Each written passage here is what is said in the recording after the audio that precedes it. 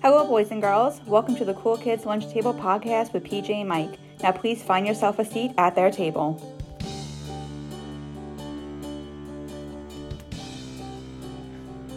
Hey guys, this is Mike. I'm PJ. This is episode 11. This is episode 11. This is going to be a real fun episode for us today. So what we're going to do is we're going to review two of our favorite movie franchises from our past. And then we're going to talk a little bit about how we would reboot that franchise if we were given the reins and the studio said, hey, how would you make this movie for a modern audience? What would you do? That's what we're going to talk about today on these two movies. Yeah. We kind of know, PJ and I, we kind of wanted to pick franchises that are, we're not doing a Batman or a Marvel. Right. We kind of want Star Wars. We kind of want to start something kind of fresh. Right, exactly. Something that deserves a little bit of a well-deserved reboot. But, PJ, I want to ask you a childhood memory. Sure. What movie did you see in theaters, and when you left, after the movie was over, you said, man, I want to make movies. What movie was that for you? So, I didn't see it in the theater. The movie came out in 94, so we were only like 9 at the time. I probably saw it a couple of years later, probably on like Showtime or something like that, or HBO. Yeah. Is Clerks. I'm not even supposed to be here so, today. Makes sense. So I'm a big Kevin Smith fan. Most people who know me know that. I like his movies. I like his style of humor. The first Kevin Smith movie I remember watching was Mallrats. Yep. I actually remember sitting in my living room just watching TV. My sister was in the living room with us, and she was the one watching TV, and Mallrats was just kind of on in the background. And I remember watching that and liking it because there was a lot of comic book talk in that movie because the main character, Brody, was a big comic book fan, right? And then I really liked that, and then I started like getting into like the idea of, oh man, there are movies like for me, like about characters like that, like comic books like me, and that's kind of how I started going down that rabbit hole. And then I found Clerks. And for me, look, I'm not saying it's a cinematography masterpiece or anything like that. Yeah. The dialogue in that movie is probably among the best dialogue in any movie. But the idea of it was two dudes hanging out in a store where they worked, talking about movies. Like they talked about Star Wars. What did you like better, Jedi or The Empire Strikes Back? They were cursing a lot, the same way that like I remember cursing like when we were in school. We would, we'd talk and we would, that's how we would speak. And it just like spoke to me on that level. And I was like, just so enthralled that somebody could take not a big movie set or a big movie budget and make something that people loved. And that's what really got me into the idea of like, maybe I can make a movie someday. And that's why I did go to film school for a little while. I didn't finish, but I did go and try and learn the art of making movies. That for me is like the reason I'm a movie buff or I like movies. It all comes back to really pre-Clerks, I was just a kid that liked watching movies. After Clerks, I was a person that said, not only do I like movies, I think I could do this. Right. And that really clicked something in me. Like I like the idea of being creative.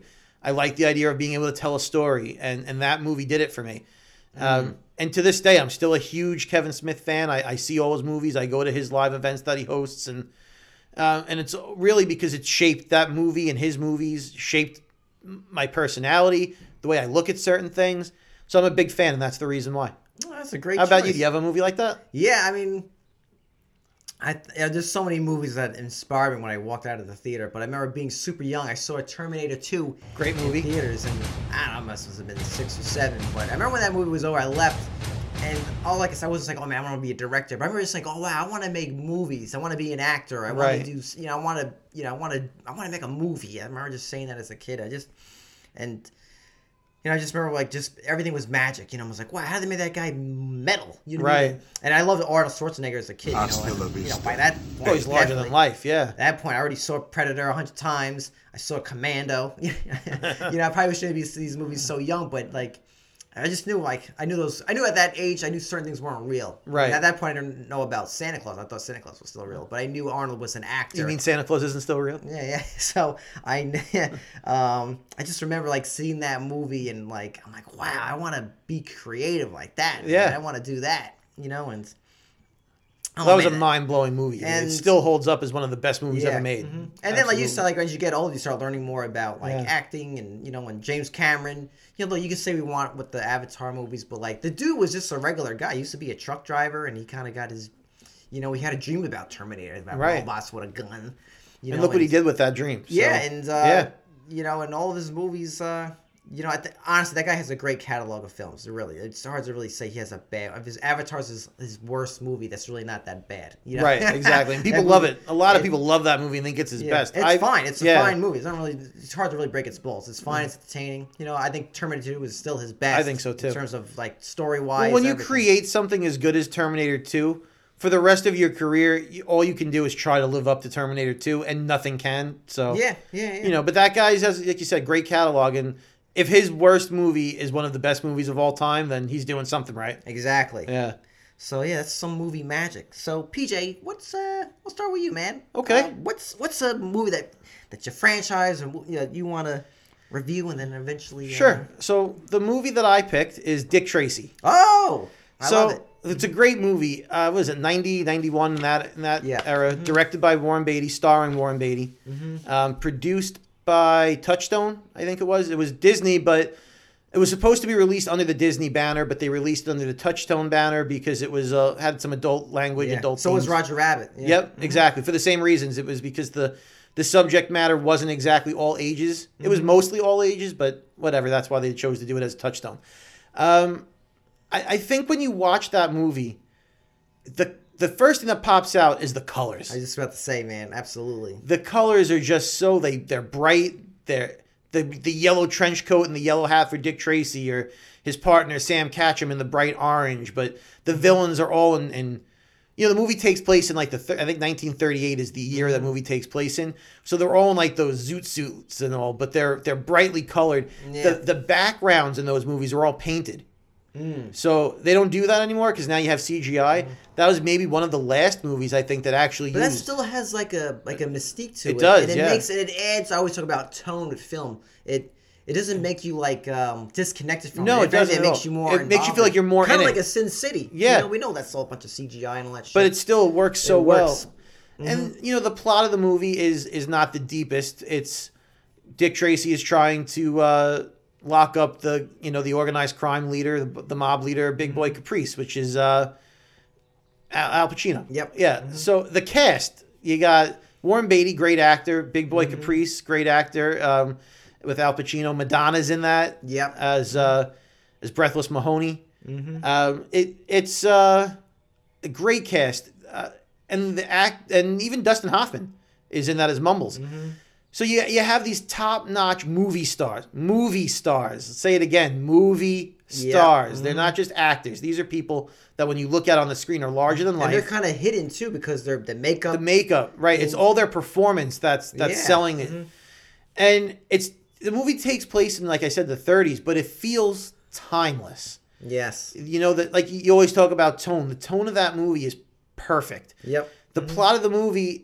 It's an old school cops and robbers, good guy versus bad guys. You can't not get sucked into good guys versus bad guys. You want to root for the cops, but at the same time, like you said, the practical effects, the makeup that they use to just change the look. And of we these know characters. let's say with their facial, like they make their super big foreheads or big lips, whatever the heck it was. We know it's a little cartoonish, but it works. It still looks more real than CGI. I'm not against CGI. Like use it with anything and parameters with limitations, but to me it still looks good. It looks great, and they look scary too, right? Which makes it more. And it's a compelling story. I think you said a couple weeks ago in one of our episodes, there's no romance in movies anymore. Oh yeah, this movie filled with romance. You have Tess Trueheart, his girlfriend, is trying to tell him she's gonna leave if you don't marry me. We've been dating for so long. Yeah. He can't get it through his head because he's like a grizzled old veteran cop.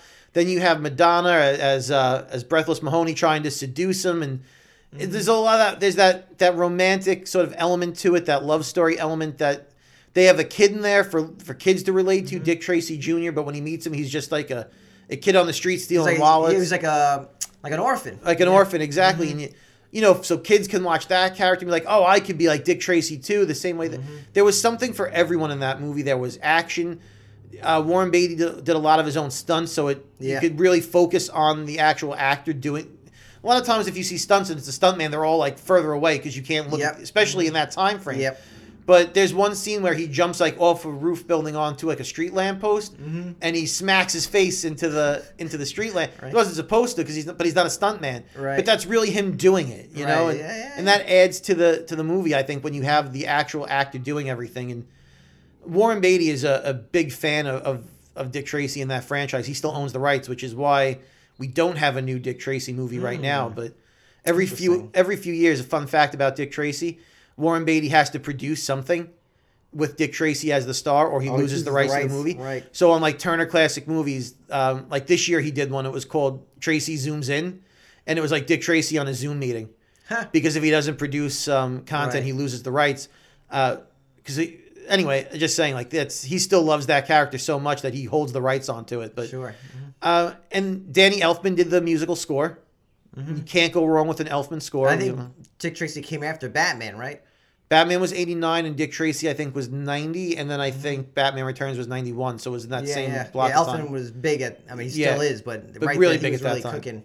And I think also with 89 Batman, it also like kind of like the real fast with the spring of like you had Dick Tracy, Batman Returns, Darkman. Yeah. It was like a Sam Raimi, Liam Neeson kind of weirdo kind of movie. He did the soundtrack for that, so I too. Yeah, so he was big in that time. So that's like peak Elfman. Yep. So you had a great score that really was something worth listening to. And again, the thing about that movie that really sticks out is the uniqueness of the characters.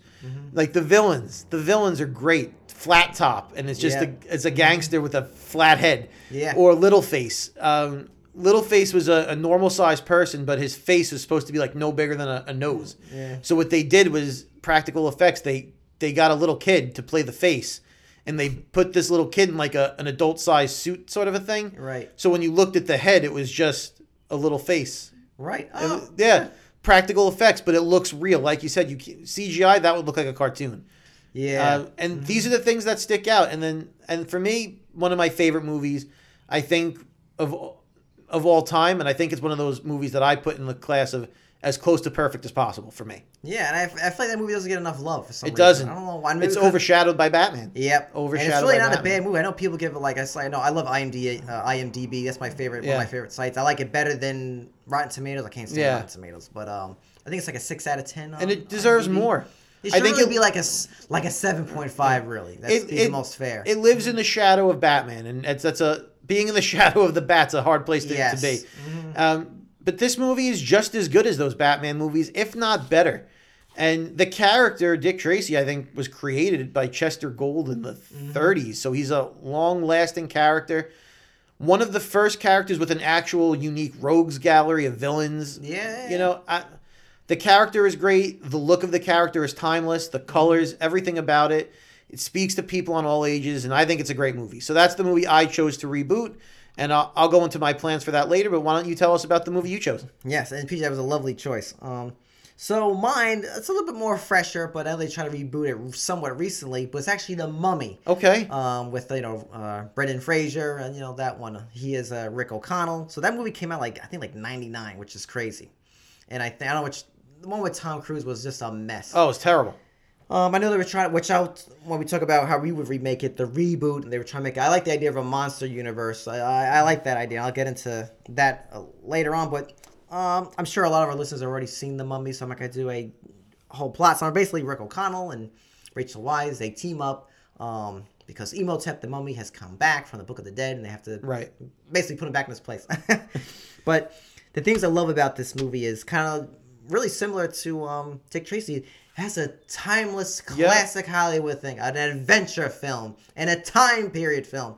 And I think of reasons why the Tom Cruise film didn't work, because stories like that don't work in modern day. In certain horror films, but that, you need classic. You need, swashbuckling and romance. And you need those kind of colors, that kind of bright oranges and those. You don't need, today everything's dark and black and blue and blah, It's like an Indiana Jones kind of vibe. Exactly. Mm-hmm. And I love the things about this movie I'm going to talk about a lot also is the music. It had that real Egyptian, I didn't get the composer's name, but it had that royalty kind of louder than life. Like when you saw the mummy come or the face comes out of the sand, you really felt that bigness. And I feel like movies today don't really have that. They kind of, and I love Hans Zimmer. He's one of my favorite, but he's very much more of an ambient kind of writer. Where someone like Danny Elfman, you actually hear the theme. There is a recurring motif or Papa the Band. I mean that everyone Batman, bam, exactly. You know what I mean? Or John Williams when he did Superman. Yeah, you don't have that much anymore. And like I said, but Hollywood, they're a bunch of copycats. So they take Hans Zimmer and then they get another composer who's cheaper to produce. Something similar. Everything has the Inception horn. Yeah. And all the trailers. But anyway, back to The Mummy. Like I said, it has romance, adventure, monsters. I mean, classic Hollywood, treasure, costumes. You just talk about costumes with, Dick Tracy. Just like, just even like, Brendan Fraser, he's wearing like I think he's like wearing like kind of like leather, somewhat leather pants or like kind of chaps or something. He has like a gun on the side, and the other guy is from Bruce Bigelow, Male Gigolo. He was like the Egypt's like protector. He had like the sword, like a tattoos on his face. You know what I mean? Like just characters. You know what I mean? You felt it. There's just a real simplicity to it. And then I actually want to talk about the next two, the trilogy, but really more so, not so much the third one. I'll get into that. But the second film, this movie is so underrated. This is a great movie. It's a great follow-up. And which leads to my next point is some movies are kind of defined by how they end. And I think it's mainly because of the awful, horrendous CGI with The Rock. Yeah. Okay. Rock did not, and he has barely any lines in that movie. I know they put him on there to promote it, but he's in the beginning of the movie, which he has awful acting. He's like on the sand. He's like going raw, like on his knees. I mean, that's horrendous acting. And like I said, I think certain movies are just kind of defined by their ending. Examples like the movie Last of the Mohicans. That movie that's with is that Kevin Costner on Last of the Mohicans? No, that's Daniel Day-Lewis. Okay. I'm drawing a blank right now. Who directed it? Oh, Michael Mann. There we go. Okay. That whole movie's good, but the last 20 minutes, 15 minutes, oh my God, that movie is amazing. That's what saves it.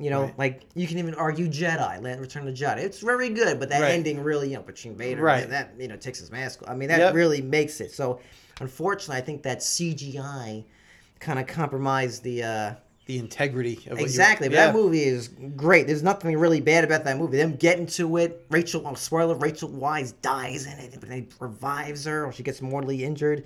And I guess if I had to remake that scene, I'm surprised when they're making these films, they always do reshoots, and I don't know if they had to meet a deadline, probably, but how do you not you think about about Predator, the first one, they were doing John McTiernan, he always films 75% of the film, and then he films the last quarter to fix. He does like a rough edit, but they were like, this costume ain't looking good. They had Jean-Claude Van Damme actually look awful. Then they got, Stan Winston. Mm-hmm. And they, made obviously the iconic Predator. Right. So why don't they I just feel like they couldn't. Look, we can always play, retrospect, but they should have just said, okay, look, this doesn't look good. Why don't we just have The Rock? He's already huge, physically. The gigantic human. Just make his face look, even do Predator, put some mandibles on him. Right. Maybe make one hand, all right, fine, a pincer from a scorpion. And then maybe you have he has a giant pet, scorpion, and they're fighting. That's all you had to do. If you want your CG in, okay, there, that'll turn you on. But make him look very grotesque and moldy, like a mummy himself, up, and then then you beat him. Maybe you do something like the Crow. The only way to beat him is he's invincible. As soon as you kill the Crow, like in the Crow, right? You kill the scorpion, then now he's mortal. Now you can kill him, But anyway, I think it's such a totally underrated movie because it's really a great film. The Mummy 3, look, they didn't have the same director. Stephen Sommers do it. I know he produced it, but Rachel Weisz didn't come back, and that's not a good movie, honestly. Yeah, you lose the vision of the director, and you lose the actress. That it's not the same. It's not the same type of thing anymore. Yeah, and I admire that they went to what was it, Jet Li, right? Yeah, I think so. Yeah, that was a good concept. You went to a different area, and you have to tell the story, but a long story short, like I said, I'm not gonna, I didn't ruin the franchise. I think that thing was dead on arrival. But they could have ended that at 2. You didn't need the third. Yeah. But it's a bit of a cash grab to go back to third time. Yeah, but I think The Mummy is, like I said, it's just classic Hollywood. You could do so much with it. And I think both those films are really good. Both really, really are still great. So, Mr. PJ, Okay. you had your opportunity to redo. Dick Tracy. Yeah, well, how would you do it, man? I'm curious. So, I'll talk a little bit about casting. I didn't cast everybody, but just a couple of ideas. Of course. Right? Mm-hmm. Your main characters. I was torn between 3 different people for Dick Tracy. Mm-hmm. And depending on the tone and vibe of the film would be who I would pick. If I wanted something a little bit grittier, a gritty look, I think I would go with a Josh Brolin as Dick Tracy. Oh, okay. If I wanted something where it's a more, suave, debonair Dick Tracy, I think I would pick John Hamm. That's a very good pick. Right? That's a very good pick. And then here's my third pick. If you're going to make it, I don't want to use the word campy, but if you wanted to make it a little bit lighter. Yes. Right? Mm-hmm. But still have someone that could pull off grittiness. Mm-hmm. I think the right person for that could be someone like a Will Arnett. Yeah. Right? Like you could see him being a grizzled cop, but also he could be a little bit lighter tone. Mm-hmm. So those are the very good picks. So those one of those 3, depending on the vibe of the movie, I would pick one of them. His girlfriend, Tess Trueheart. I think you need someone like a Scarlett Johansson. Kind of has a timeless quality to how she looks. She's super good looking. Right. But she doesn't look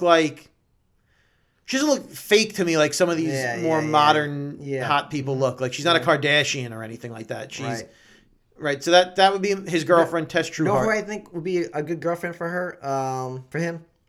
Have you seen the new Harry Potter Fantastic Beast? Yes. The girl who's like has like, I forgot her voice. She's like kind of smoky, not the brunette. She's like a strawberry blonde. Yes. She has that look she has too. Very that bombshell kind of look. Yep. Mm-hmm. So Big Boy Caprice, Sylvester Stallone. Oh. Especially after seeing him in that I can't think of the name of the show now, but that new mob show that he's in on Paramount. Anyway, he plays a more mob guy, and you can see that he actually has the chops for that.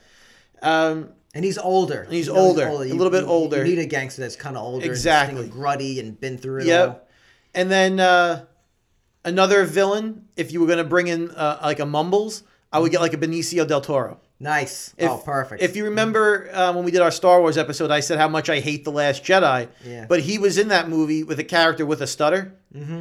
And so he could kind of pull that off, but I think he's a great character actor, and I think he did the same thing in the Usual Suspects. Yeah, kind of which made his character's really somewhat of a throwaway character, really, but he said he purposely kind of made his character have a crazy talk to make him more important. Yeah, and it worked. So I think he could do that. Great choice, Mr. PJ. And then his partner Sam Catchem. Yes, I picked John Goodman.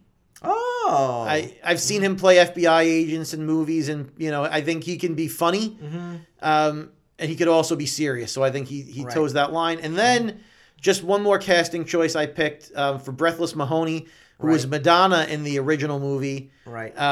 As a younger character, but she, because in the original movie, Warren Beatty's like in his mid-50s, and Madonna's in like her late 20s or early 30s, and they make that movie.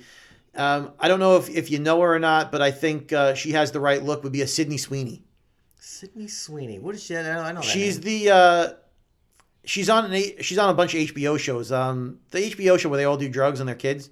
Oh, Euphoria. My fiance is watching that show right Euphoria. now. Yeah, okay. She's the hot blonde. Okay. She's the hot blonde one. She's in like 25 or something like that now. So she's kind of got that youngish. She's not in her 40s or 50s. She's like, you could.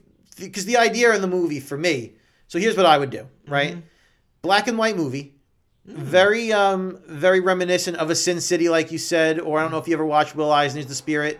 Black and white, but with pops of color, right? So it's all black and white, but Tracy's yellow coat and hat, those are pop. The red tie pops. Sam Catchem, he's a detective, but he wears like the orange hat, and he has the orange suspenders. Like the colors would pop off. Like that's how I would film it. And I would give it like a lot of heavy shadows, like a noir type of vibe, right? And I would make it an anthology movie. Maybe 4 or 5 different 20-minute short films that encompass a whole movie.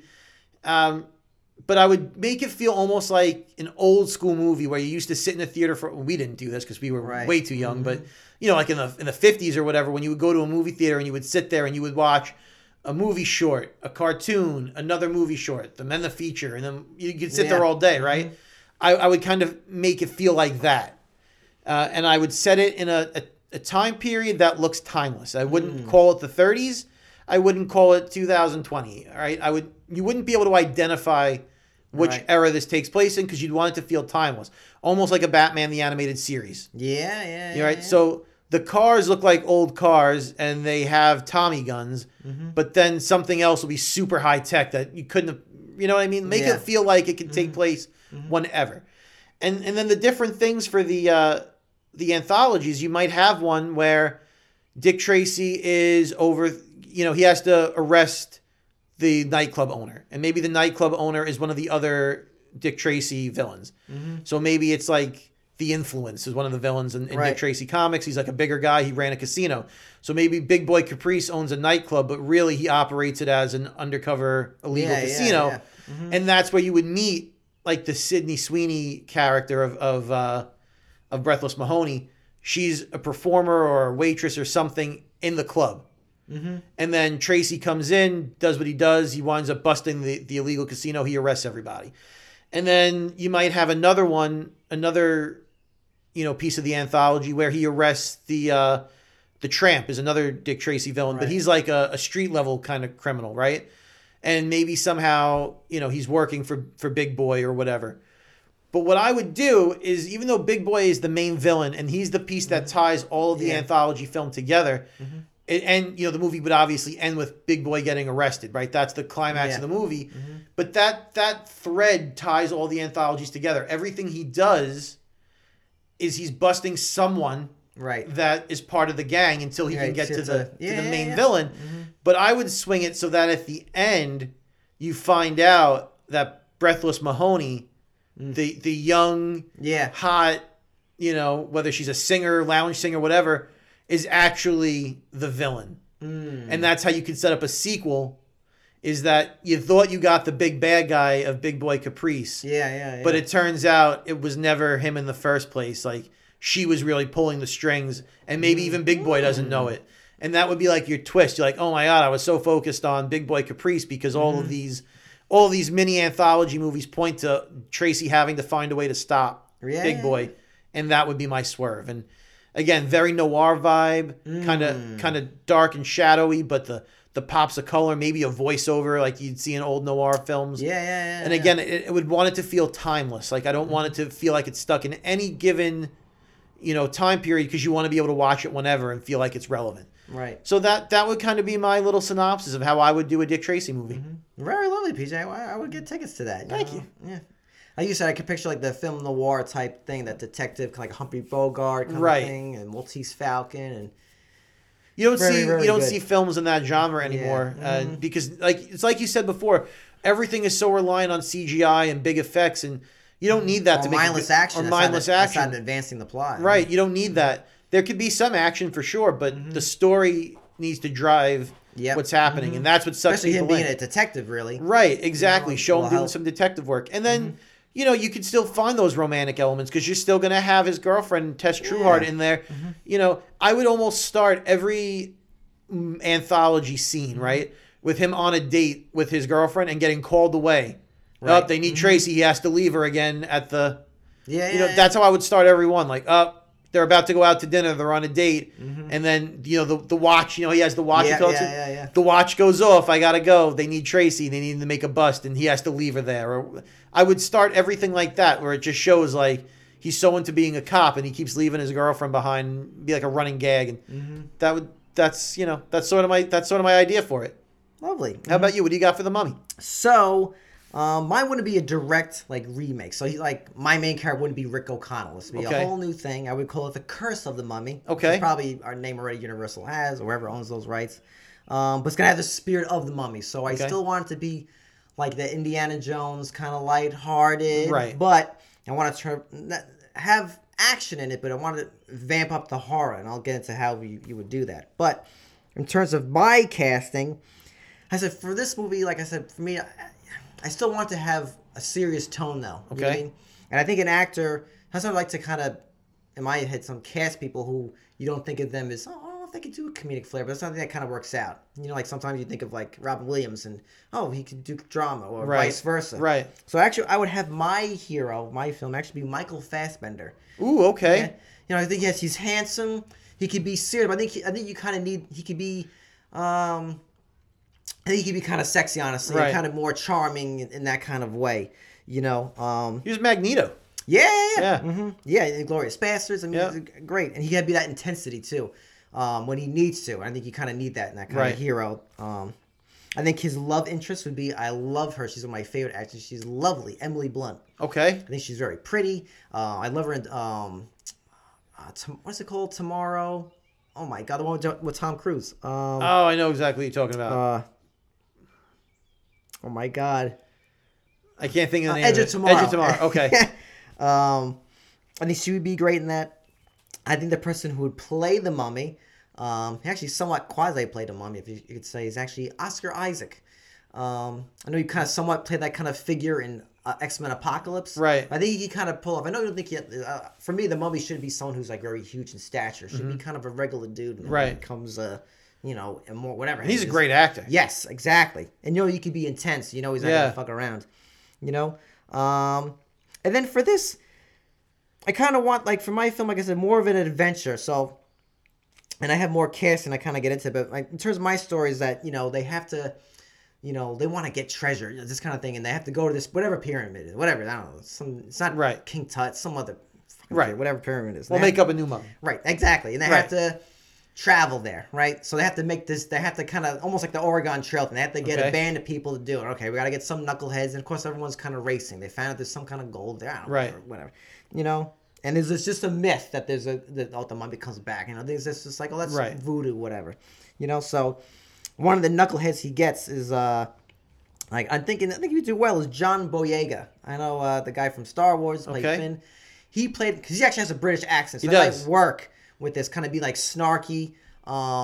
You know, and I feel like he'd be a person you can't really completely trust because you kind of want this one too. Like they're getting people I don't really want to. Right. They have to band together because each one knows how to work together. One has a special. Almost one like an thing. Ocean's 11 kind of feel Yeah, where they're putting each the one gang has their together. own They all thing, have a exactly. specialty and Yep. a personality. Okay. And he was actually in a movie called The Block, which I recommend, where like aliens come down to London, and he has to, you know, he has this really, he actually has a very thick London accent, Okay. and I think it would work kind of well with his character, kind of be so much of a dickish, you know. Right. And I think you want to call your villain maybe like Idris Elba, you know, this other, and it's nothing like political ones, you know, from the nothing like Right. that. It's just people who just want money or fame. Everyone has a different reason why they go Right. there. And I kind of wanted this to be. I think it's underrated. It's not perfect. It's cheesy, but you ever seen the movie Congo?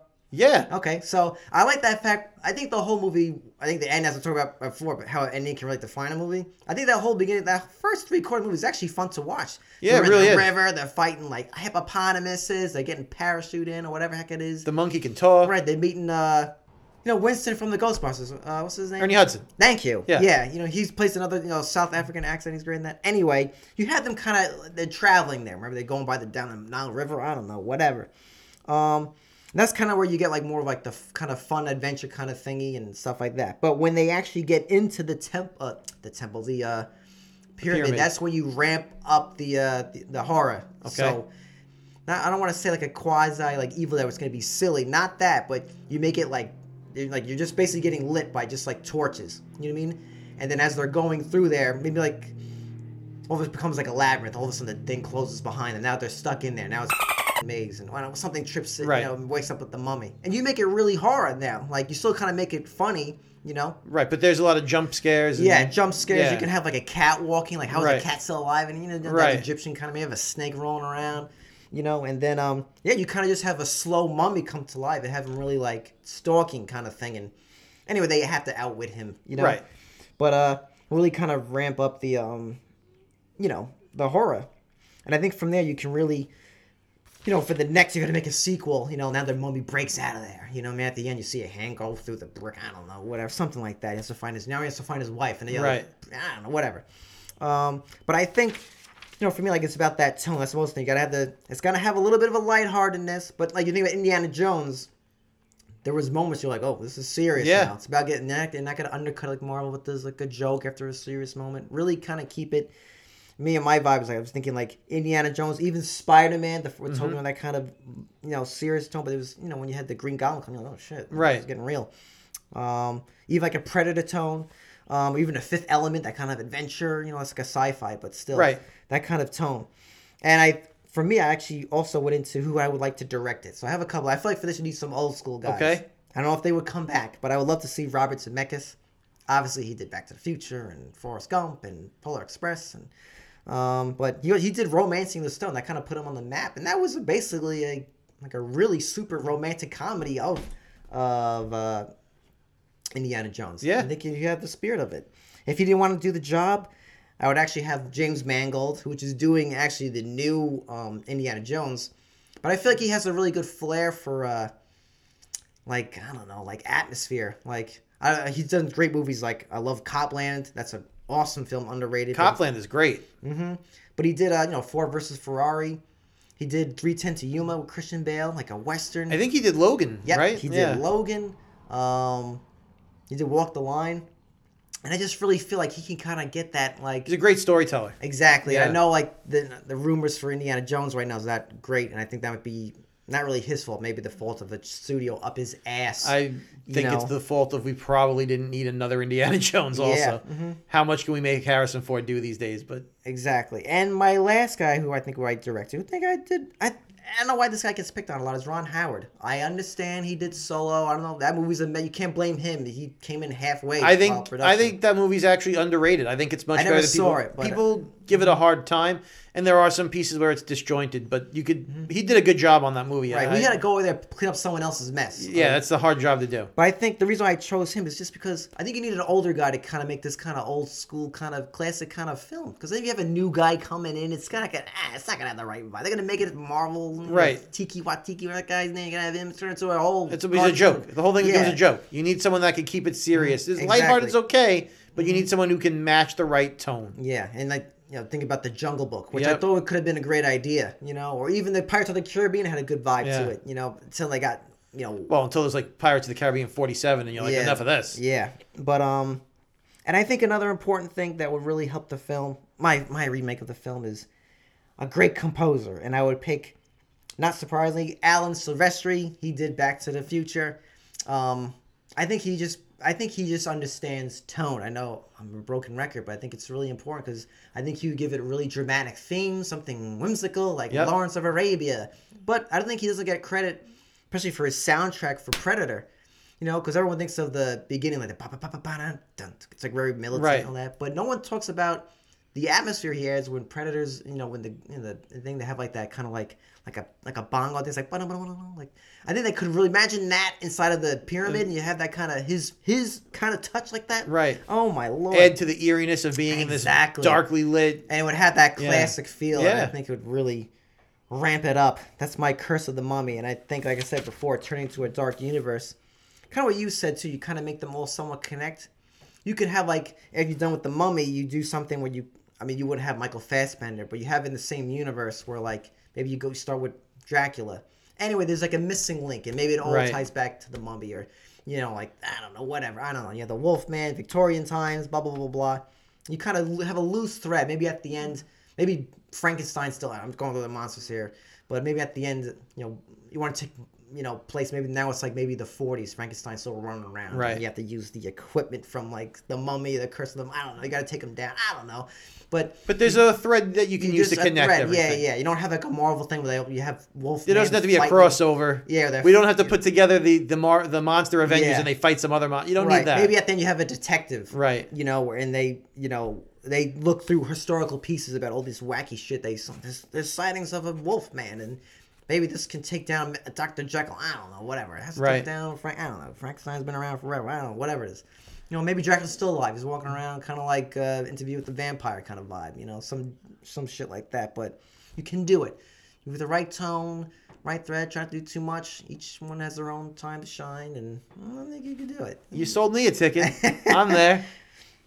But anyway, folks. on Instagram or Facebook. Write us what movie franchise you would redo. On Reboot. Yeah, let us know what movies you think need some more love that you haven't seen in a while and that you'd want to bring back. We'd like to hear it. Mm-hmm.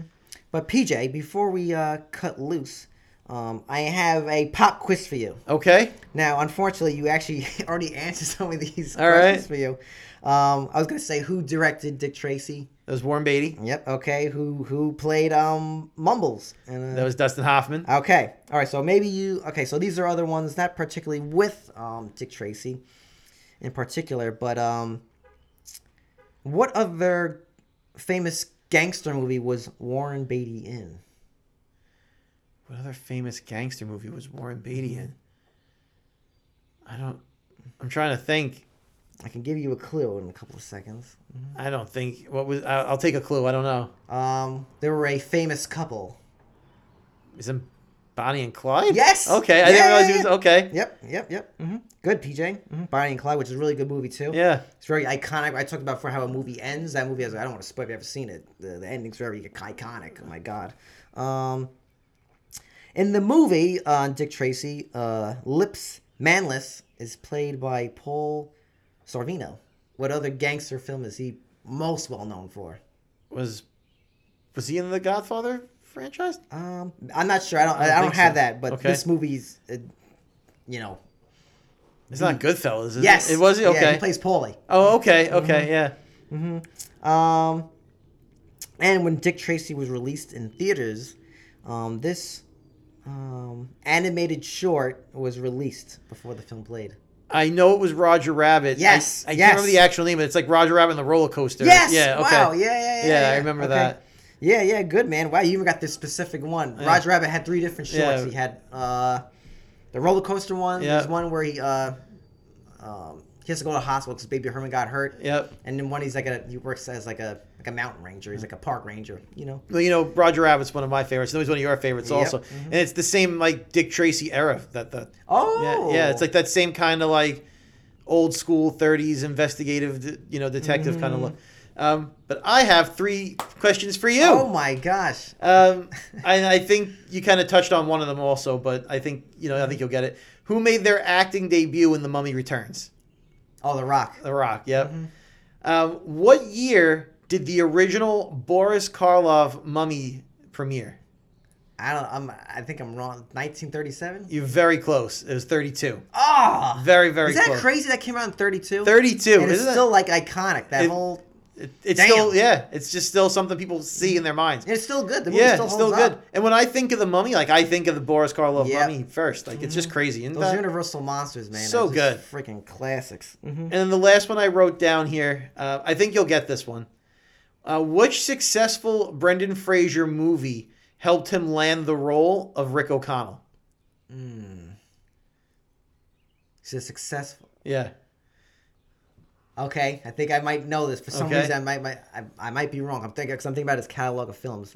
Is it George of the Jungle? It is. Wow. Yeah, George of the Jungle wound up being like so successful at the box office that they made were him like, that well, part. we should Wow. get Brendan Fraser to be in this movie. And Which is crazy. It's crazy because George of the Jungle, I mean, I like that movie. Mm-hmm. I think it's a fun movie. You would never watch that and say he should be in an action adventure Yeah. mummy movie. But just because it was successful, it got his name, I guess, out there as a leading guy. And that's why they cast him in the role. Yeah. Real quick with Fraser, I think a film that's kind of forgotten. I think it's a very good film. I think it's a great film. I think it's very good. Maybe like a 6 out of 10, 7 out of 10. And actually, it has another famous gangster actor is Joe Pesci. It's called With Honors. Okay? And actually has a hit song that Madonna sings in it. Ties it all together. Well, I mean, just, not the movie itself, but Right, it's a right. soundtrack. Yeah. It's called I'll Remember. Yeah. Okay. He plays like a college student, and Joe Pesci's like he's a homeless man. He's also very bright. Blah blah blah. They try to reunite him with his son. Anyway, but yeah, that's a pretty good movie to But I'm surprised because that was like a very dramatic role. Right. It's amazing how George of the Jungle, the silly movie, got him the role. Yeah. But Yeah, I think why he's a not? great actor. I think he's underrated. I don't know. People don't put him in the same category as some top name actors. And look, is he going to be as big a star as a Tom Cruise or a George Clooney? No, but I really don't think he's that far off in terms of ability and getting you to believe in the characters that he's portraying. I think he's a really good actor. He was supposed to be Superman at one point, but that movie never came to be. But he was at Comic-Con in New York Comic-Con last year, and tons of people wanted to meet him. He had a line, down Manhattan. Like, that's how many people wanted to see him. It was he's he's very likable. He plays a lot of fun characters, and I hope we get to see more of him. He's been in a couple of movies and TV shows recently. I like Brendan Fraser, and I like The Mummy, and I like the way you said you would reboot it. Thank you. But folks, thanks for listening. We really appreciate you guys from all around the world. We check our stats. We see people all around the world, and we listen that download us, and we can't thank you enough. So just kind of throw that in there. I mean, fans from global, Italy. I've seen Bangladesh, Kenya, Ireland. Just the list goes on. And I don't know how we wound up in those countries, but we thank you for listening to us. Yeah, and we invite you next week at the same time, same table. Have a good one. Boys and girls, lunchtime is over. Please visit PJ and Mike's website, coolkidslunchtable.podbean.com for more information. Follow the boys on all social media apps. Just search Cool Kids Lunch Table Podcast. Now get to class before you get detention.